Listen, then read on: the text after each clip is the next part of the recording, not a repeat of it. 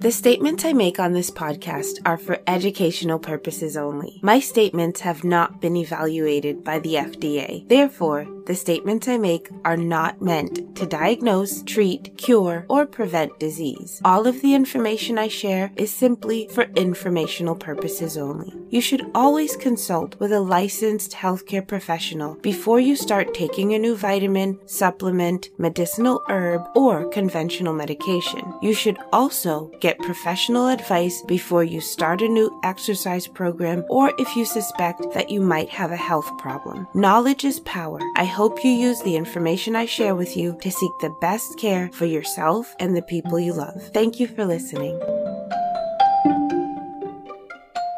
Between the sound of my stomach and the fact that the acoustics in the car might be weird, I really have no idea how this is going to sound. We are in the middle of September 2021, and in America, the school year has started and pandemic unemployment benefits have ended. So this means that a lot of people are congregating again in ways that we haven't in over a year. The fact that everybody is recongregating means that we are also going to be getting colds and flus, and there's going to be an increase in the number of infections that led to the shutdown and basically the global pandemic. I think it's important to understand the illness that you are trying to heal. Obviously, it's important to understand the nature of the disease. You have to have a proper diagnosis if you want to have a good chance of healing the issue. A lot of these things will resolve on their own because we have an immune system that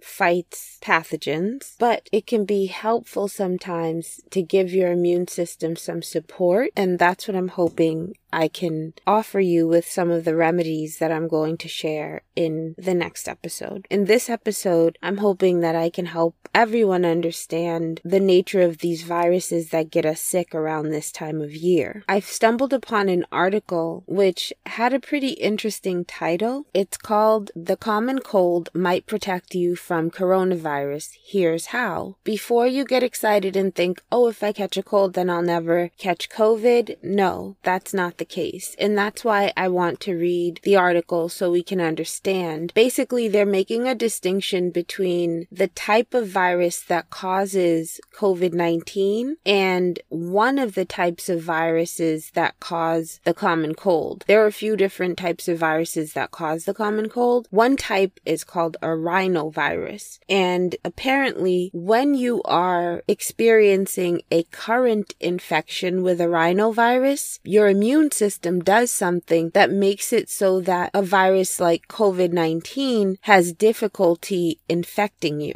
Let me just jump right into this article because it explains some of the science and it seems to put it in simple terms. This is from theconversation.com. It's called "The Common Cold Might Protect You from Coronavirus. Here's How." It was published April 7th, 2021, and it was written by Matthew James. The common cold is usually caused by a rhinovirus. We often assume that viral infections are caused by individual virus types, but in reality, we're exposed to many viruses on a day-to-day basis, and co-infection, where someone is simultaneously infected by two or more virus types, is quite common. So basically, you could have a cold and the flu at the same time. They're going to explain. The cells lining our throat and lower airways are exposed to the environment around us, making them a prime target for co-infection by respiratory viruses. These range from common cold-causing rhinoviruses to the more serious influenza viruses, which are often the cause of global pandemics. One of the most frequent outcomes of co-infection is viral interference. That's a phenomenon where one virus outcompetes and suppresses the replication of the other co-infecting viruses. But interestingly, a growing body of evidence suggests that rhinoviruses may interfere with the replication of other respiratory viruses that tend to be more serious. Rhinoviruses may even offer the host temporary protection from other viruses. The good news is that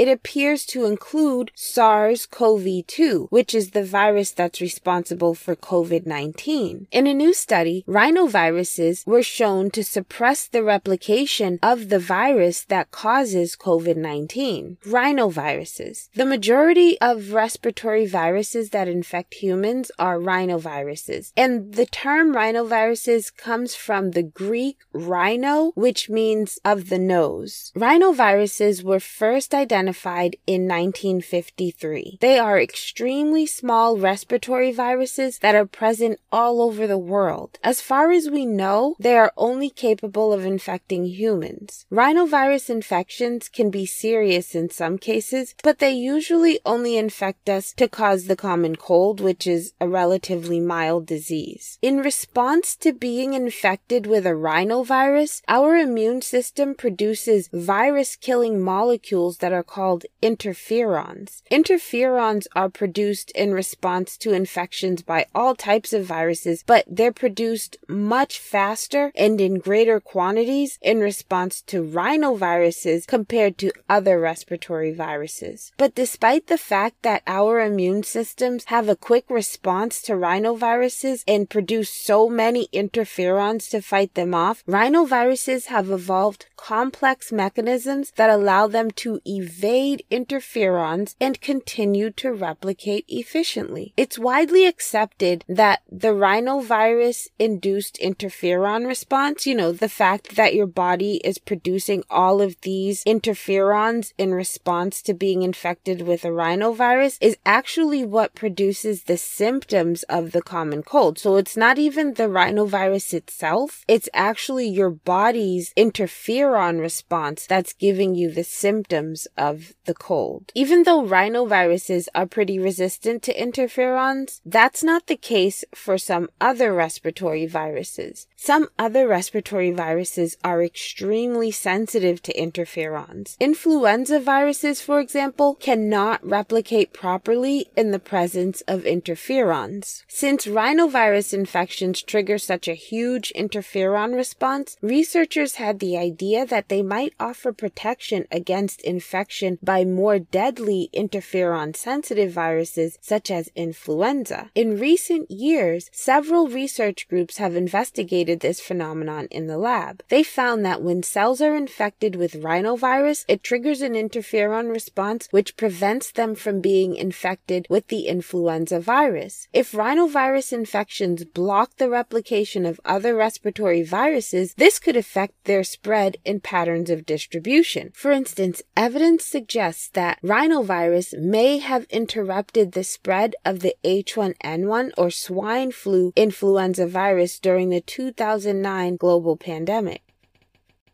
So now let's talk about the cold and COVID-19. If rhinovirus infections can interfere with the replication and spread of pandemic influenza viruses, could it do the same for interferon-sensitive coronaviruses such as SARS-CoV-2, which causes COVID-19? A team of scientists at the University of Glasgow recently set out to answer this question. They infected lab-grown layers of cells that replicates the conditions in the human respiratory tract with rhinovirus, SARS-CoV-2, and both viruses simultaneously. But interestingly, SARS-CoV-2 replicated much slower in the co-infection scenario, but rhinovirus replication didn't change in the presence or absence of SARS-CoV-2. And like I said, SARS-CoV-2 is the virus that causes COVID-19. So basically, they're saying that when they infected these cells with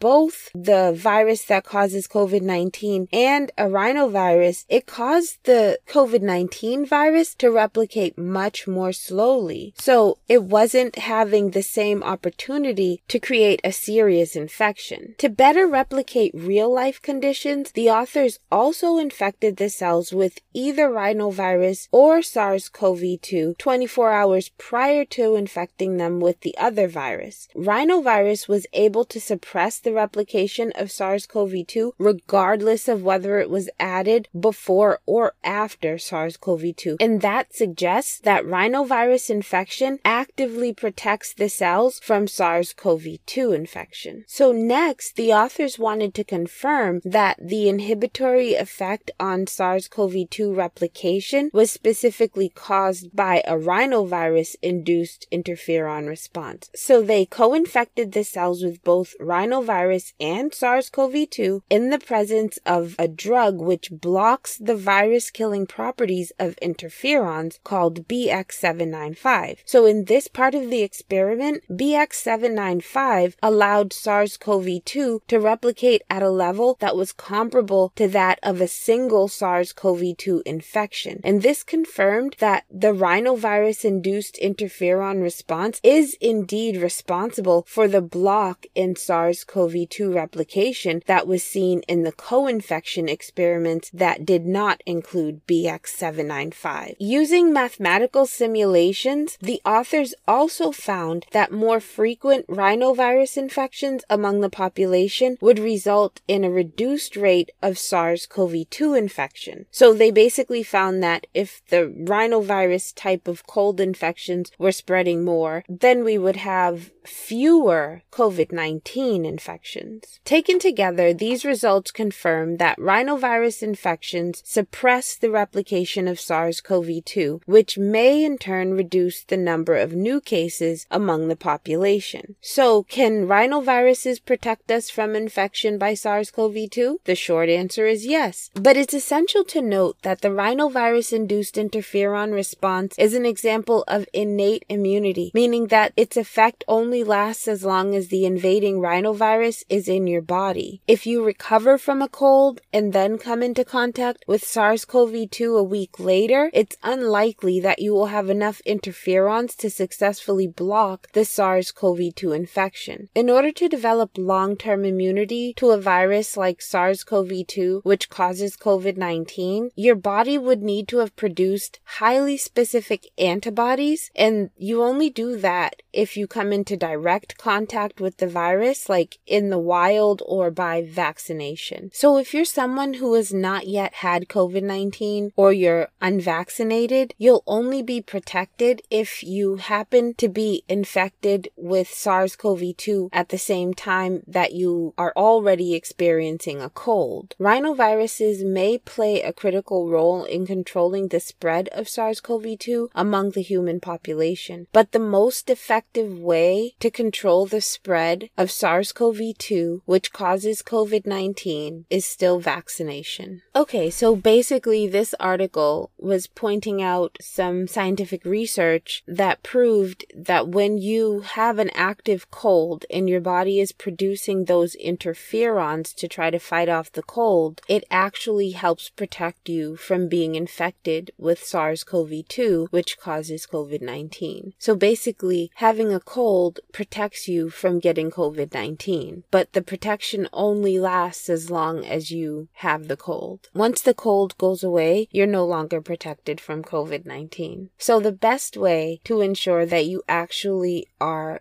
immune to some extent is to get vaccinated. In the next episode, I want to share some remedies that might help if you happen to catch a cold or the flu, or in some cases, if you have a mild case of COVID-19, these remedies might be helpful. And one of the remedies I'll tell you right now is echinacea, and that's something that's good to take this time of year, even before you catch a cold, just in anticipation of being exposed to these different pathogens. So look out for my next few episodes where I'm going to be sharing natural remedies to help you deal with some of the symptoms that we experience with some of the common infections this time of year. Thank you so much for listening.